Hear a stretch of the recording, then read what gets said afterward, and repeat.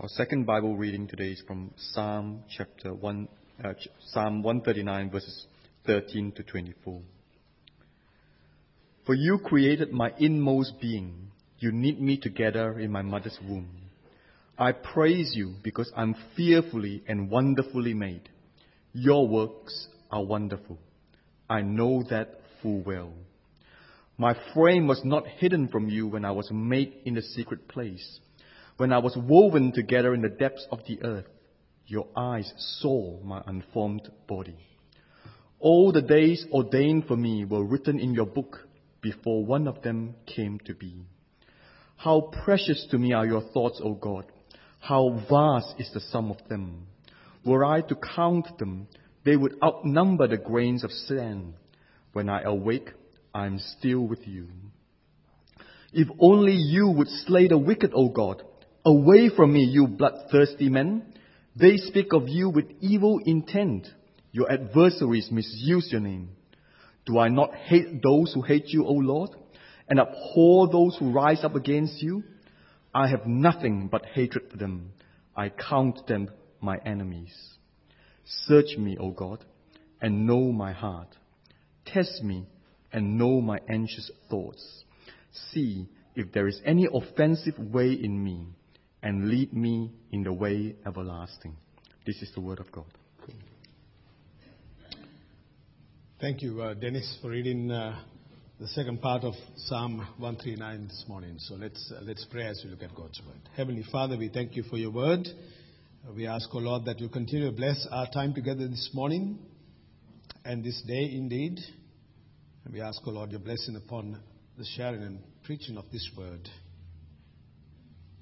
I pray, O Lord, that you will use me as an instrument in your hands, weak and fragile as I am. Thank you that by your grace and power, your word will achieve its purpose. In Jesus' name, amen. Well, friends, this morning it's a great joy for us as we witnessed the sacrament of infant baptism for grace. And our prayer is, as I said, that Grace will grow up to be a child of the covenant, to profess her faith in Jesus Christ as her Savior and Lord. The birth of a baby in any home is a wonderful time for the parents, a wonderful time for the extended family, a wonderful time for friends. The birth of a baby, I believe, is a wonderful miracle. And so this morning, as we reflect upon life itself, the message this morning is titled Fearfully and Wonderfully Made. And so we're going to have a break this morning from our study and series in the book of Revelation. I want to focus today on Psalm 139 verses 13 to 18 as our main text this morning. So if you have your Bibles open to that chapter, that will be great as well. Friends, Psalm 139 was a psalm that was written by David, and it is indeed a very personal psalm. Whilst it is a personal psalm, it also conveys to us the character and the person of who our God is. One writer commenting on the psalm puts it this way: Psalm 139 as both head and heart, it is strongly theological, dealing with such important doctrines as God's omniscience, that is, He is all-knowing, His omnipresence, that is, He is all-present, and His omnipotence, that is, He is all-powerful. But it is also wonderfully personal, because it speaks of these attributes of God in ways that impact the psalmist and ourselves. So this psalm is a very personal psalm. It has some very important doctrines about the character of who our God is, and it also ministers to our hearts. And I trust this morning that that will be the case for us. This is one of the finest poems of the Psalms. It has what we might call 4 stanzas, with each with 6 verses. And so if you want to do a division of this psalm, it is fairly easy to break down this psalm in the following ways. That one is that God is all-knowing, that is, He is omniscient. He is all-present, He is omnipresent. He is all-creative. We will see that this morning. And He is also all-holy. He is an amazing and powerful God. And so this morning, I want to focus our thoughts on 2 points today. And one is the uniqueness of life and the appropriate response. Two things: the uniqueness of life and the appropriate response. Well, friends, the uniqueness of life. Is life something that has just evolved, or does it point to a designer? Is life something of an evolutionary process of mutation in which living organisms have the capacity to mutate, that is to change from one form to another? Is that life? In my understanding, mutations do not change the nature or the kind of any living organism. And so what are we to make of human life? How should we view life itself? Did it just evolve? Or as someone has described it, is it 80%? Just look around you or look at your own self this morning and ask yourself the question, am I 80% water, 10% proteins, and the rest some calcium and other composites? Is that how we view ourselves this morning? What makes human life actually precious? And as we know, friends, from the moment the sperm joins an ovum or an egg, it combines into one cell, a process that's known as fertilization or at conception. At fertilization, the sex of the fetus is already determined depending on whether the ovum receives the X or Y chromosome from the sperm cell. And the newborn will contain a DNA that has been derived from the combination of the mother and the father, a unique design and a DNA of every single individual. And so, life begins, I believe, at conception. And the question then is, how then should we view this life, this fetus that is in the womb? That's the fetus of 11 weeks. How do we view a fetus in the mother's womb? See the sanctity of life. Now, according to the Greek philosopher Aristotle, he was of the view that the fetus becomes human only when the mother feels the baby move. That was Aristotle's view. So when the baby, or moms here would know that, and all dads, you probably felt the tummy of your wife and saw the baby. Is that kicking? And, man, is this a boy or is this a girl? Because this guy inside the womb is kicking all over the place, right? According to Aristotle, he says the fetus becomes human only when the mother feels the baby move. Is Aristotle right? According to what I have read, and I did some reading this past week on this topic, well, he's certainly wrong.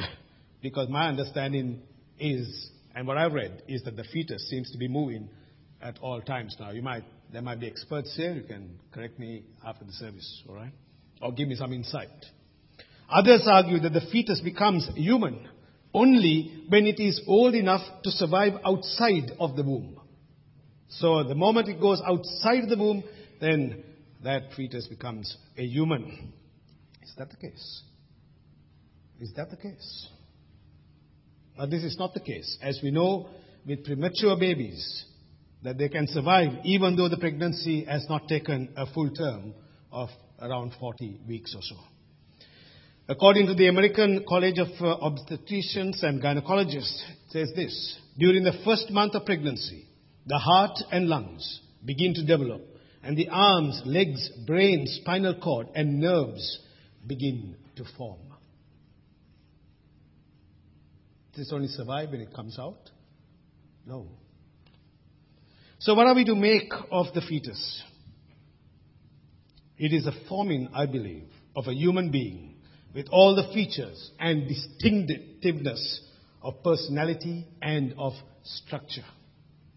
What do we see in our text this morning?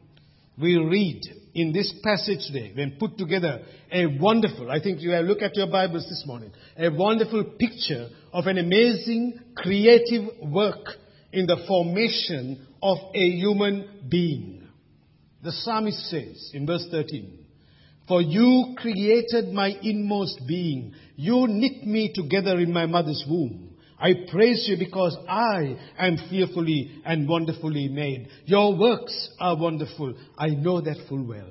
My frame was not hidden from you when I was made in the secret place and when I was woven together in the depths of the earth. What a amazing passage that is this morning. There was a creator, the psalmist says, who was involved in putting together an individual. And David is using beautiful language to describe the work of the creator in putting together an individual right in the secret place of a mother's womb. And David sees that this is the creative and amazing work of God in putting him together in his mother's womb, beginning nearly 9 months before he was born. And the womb, notice there, friends, is called the secret place.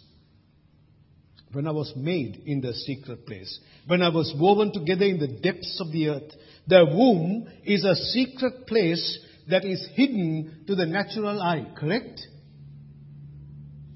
You can only feel the baby, right? You can't see from the natural eye from outside the womb. It's a protective place. For all mothers here, you know that, right? During the pregnancy, that womb is precious.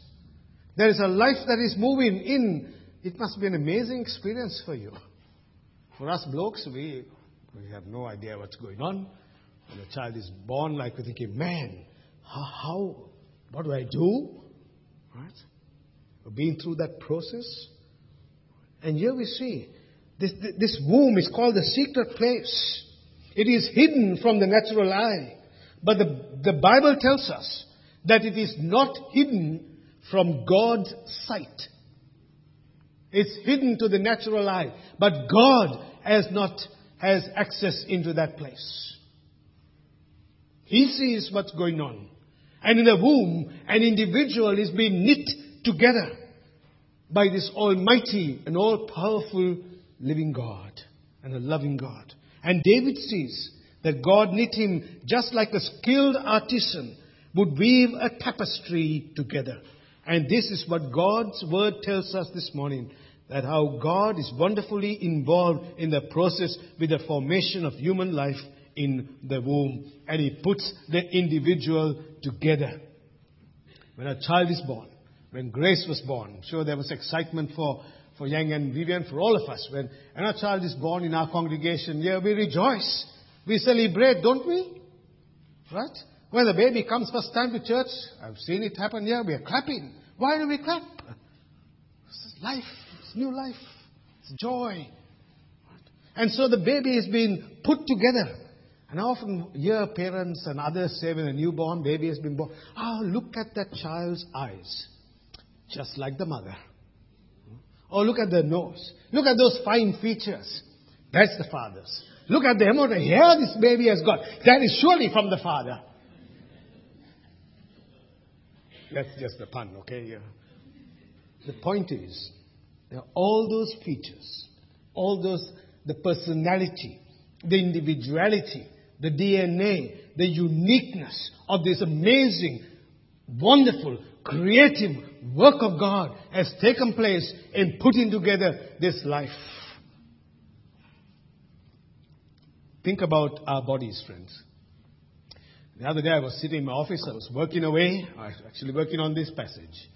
My son walks in, he takes my phone and says, Dad, I want you to do a test here this morning. I said, what? Put your finger on the back of this phone, we're going to check your heart. I'm not sure how good that is, but anyway, how is the heart beating? Anyway, it was beating a bit fast, and then it came to about 65 or something when it was at a good pace. And some cardiologists are here this morning. You might say whether that's good or bad. But the point is, you do a calculation. Every minute, your heart is pumping, right? 60, 70 times, I don't know. Roughly, maybe 91,000 beats. Is that correct? Any cardiologist here, you can tell me. How many beats would it be for a day? You do the sums. Think about it. It's pumping all the time, right? It's there.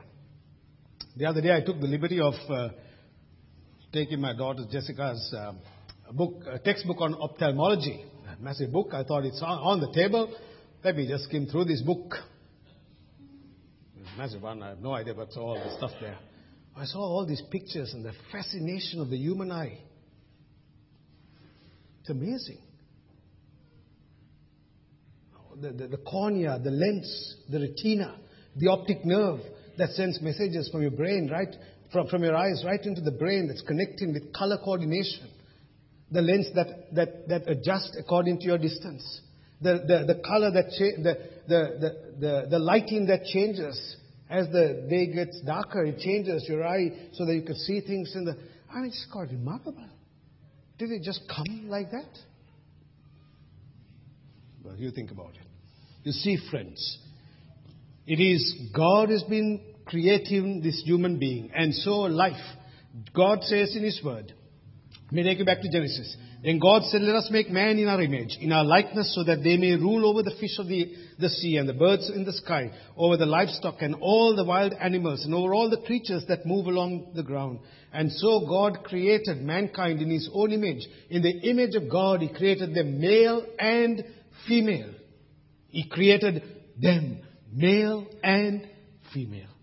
And so in Genesis 2, which expands further on the creation of mankind, Moses gives additional details about the creation of mankind in order to emphasize the status of humanity in creation. In one of the most intimate passages in the Bible, we read how God reaches down to form Adam from the dust of the earth. Then God, the Lord God, formed the man of the dust from the ground and breathed into his nostrils the breath of life, and man became a living creature. Notice that he breathes into his nostrils the breath of life so that Adam becomes a living creature. While animals are described elsewhere in the Bible as living creatures, the Hebrew word for breath is used only of God and of the life He gives to mankind. So there is a massive distinction between humanity and the animal world.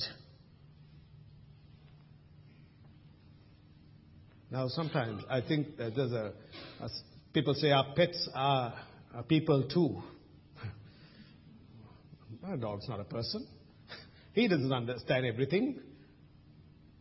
He just does what he wants to do. He doesn't talk back to me. He doesn't relate. Do animals do that? Do they get up and say good morning to you? Do they create things? Do they make things? No. We are distinct. So, friends, this morning, the point is that we as human beings are unique as God's image bearers, and so we have a capacity to relate to Him as our Creator in the way that He has created us. And so the Bible maintains that human beings are in the image of God at every stage in their lives. Dr. R.C. Sproul says this: creation in the image of God is what sets humans apart from all other creatures. The stamp of the image and likeness of God connects God and mankind uniquely. Though there is no biblical warrant for seeing man as godlike, there is a high dignity associated with this unique relationship to the Creator. And hence, friends, this morning, we are derived from God. And so every child born is a handiwork of God, even though this morning some of you may not acknowledge that. I don't know. So today, we heard the promises that Yang and Vivian also made, didn't we? Let me take a few moments to talk to parents, especially this morning.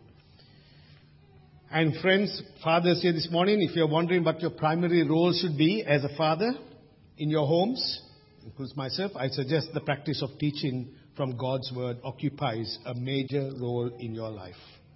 The Bible tells us this. The prophet Isaiah said, parents are to tell their children about God's faithfulness. Isaiah 38. In the New Testament, we discover that the young pastor Timothy had known the Scriptures from... Anyone? You know the book of Timothy? Say it loud, from infancy. Right? From infancy. He's heard it from the grandmother, he's heard it from the mother, and it has come down through the ages. Paul recounted how important his own religious instruction had been to him even before he became a believer. Acts chapter 22. And it is Paul who instructs fathers not to exasperate their children. That is, not to provoke their children. So, mums and dads this morning are to instruct our children. Let me give you 2 quick suggestions how you could do this. This can be done. To all mums and dads now, particularly with young kids as well. No matter what the age of the kids are, but I think it's applicable. This can be done very effectively through regular Bible reading and prayer with your child. Do you do that? Do you put your little one to bed, have a Bible passage that you've read, and put your hand on your child and pray for him or her? I don't know. You think about that. The second is the role of the church. Here the role of the ministers, the elders, as Jenny prayed, and the Sunday school, kids church program, for example. We are there to support you, but we are not the parent, right? In fact, Ian Jones just gave me this morning, and you're going to get this as parents. You're going to get lessons on Ecclesiastes. All right? Because we want to have a connection with you. And Ecclesiastes 1 and 2, you're going to study this with your children. You're going to read this with your children. You're going to talk about it so that what happens at kids' church, there's a connection. Do you see that? How many of you actually... We are so busy, aren't we? We are so busy that we have no time. Right? Even for our children. I was at a seminar this past week where they spoke about the myth of the decline of Christianity in Australia. In 1959, I think it said 9 out of 10 people attended church. People associated themselves with Christianity. Today the numbers have gone down drastically. Drastically. And the church has declined. And I asked the question, what has happened? Why is there this disconnect? Well, if parents have not taught their children, it is said that they will not be connecting to a church. They will not be connecting to any faith. Think about where our nation will be in the next 10 years. But more than that, whether your children are walking by God's grace in faith. What's the appropriate response as we move on? Your eyes have seen my unformed body. All the days ordained for me were written in your book, the psalmist says, 16, 17. How precious to me are your thoughts, O God. How vast is the sum of them. If I would count them, they would be more than the sand. I awake and I'm still with you. Quite a remarkable statement. We see his knowledge of us. God knows us. In this sense, long before we were born, I don't know how this works out. God not only made us, but also has a purpose for the life that he has given you and me. And so let me give you an example this morning of Jeremiah. Right? Here, look at this text here. Jeremiah chapter 1, 4 and 5. Now the word of the Lord came to me saying, what is it? To Jeremiah? Before I formed you, in the womb I knew you. And before you were born, I consecrated you. I appointed you a prophet to the nations. And then Jeremiah says, later on he says, Jeremiah says this, oh Lord, I can't speak. I have a problem with my speech. And I'm only young. And God says to Jeremiah in Jeremiah chapter 1, do not say I'm only a youth, to all whom I send you, you shall go, and whatever I command you, you shall speak. Do not be afraid of them, for I am with you. The point here, friends, is God's plan and purposes for your life. That's the issue, isn't it? Charles Spurgeon, commenting on this, puts it beautifully. God saw us when we could not be seen. And he wrote about us when there was nothing of us to write about. When as yet there were none of our members in existence. All those members were before the eye of God in the sketchbook of his foreknowledge and predestination. What a comfort. What a comfort, friends. In this psalm, apart from noting that God is all creative, we see that he's all knowing, he's all present, he's all holy. And so you come and you ask the question, who am I? Have you asked your question? Have you asked that question? Who am I? Why am I here? What am I doing? What's my purpose for this short life that I may live? Maybe, I don't know, 10, 20, 50, 60, 80, 100. I don't know. What is God's purpose for you? How should you respond this morning if you believe that God has uniquely designed you and uniquely put you together? What then is your purpose and response to this God this morning? Where is your identity as a young person, as an older person, as a mature person? Do you see that your identity is tied in with this great God who has made you in His image and who says He loves you with an everlasting love, and He sent His Son to be born in humble circumstances in a womb of the Virgin Mary without sin? This holy Savior, this God who's made us to have a relationship with Him. And the Bible tells us, and I'm going through this very quickly, we have sinned against God. That relationship has been broken. And God came down in His Son Jesus to be born in humble circumstances, born of a woman in the womb of Mary. And to be born and to come and to deliver us from our sin and to bring us to God this morning. To bring us to God in faith. To make your purpose match with the purpose of God, with the glory of God, with the majesty of God, with knowing the Redeemer, and to come and to say, Jesus, thank you that you have made it possible to take the puzzles and the complexities of my life and to make something beautiful out of it. Isn't that wonderful? We sing, I remember a song, I get all the words. Something wonderful. You know that one? How does it go? Something good, something beautiful. There you can sing that. All my confusion, you understood. Right, there you go. It's your turn to sing. Right? All I had to offer Him was, see, the words are coming back. Brokenness and strife. But you made something beautiful out of my life. How's that? All I had to offer, I remember singing that. All I had to offer you, God, was brokenness and strife and confusion. But you made something beautiful. That's God. So this morning, you think about that. You think about your relationship with this God. The loving and living God has made us for Him. What a wonderful thing that is. So there's two ways to live as we conclude this morning. Either you can ignore Him and be indifferent to Him. And you say, that kind of stuff, that is not for me. I simply don't believe it. It is nonsense. I don't understand it. I don't want a bar of it because I do not acknowledge God. You can do that. You have to stand before Him one day. And then you can tell Him that. All right? Or like David, you can give praise to Him and thank Him for the gift of your life. And to parents, thank God for your children. Embrace them. Love them. Care for them. They are God's gift to you. And I close with an illustration from King George VI's broadcast to the Empire.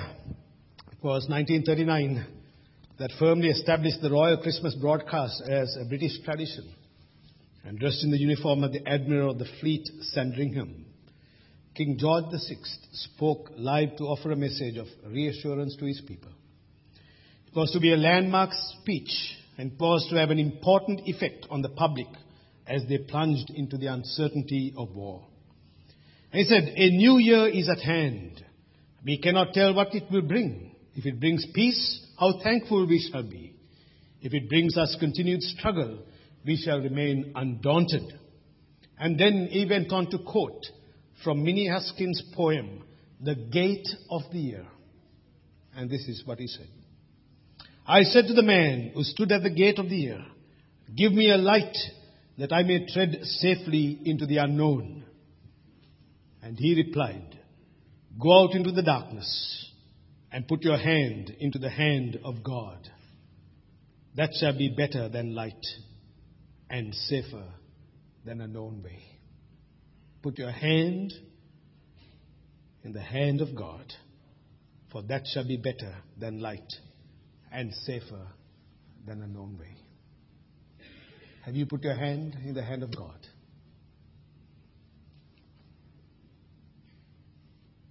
And do you say to Him, thank you for life every day.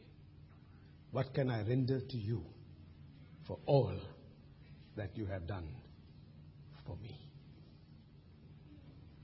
Let's pray.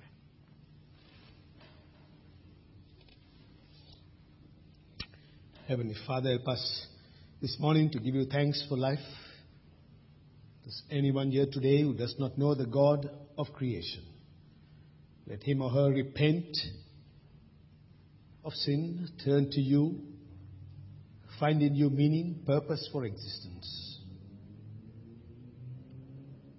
For those of us who trust you as our God, help us, Lord, to humble ourselves before you, to come to you just as we are. With all our brokenness, with all our confusion, all our stripes, all our battles, trust in you, put in our hands, in the hands of our God, and walk in every step of the way in faith. Trust in Jesus as our Savior. Amen.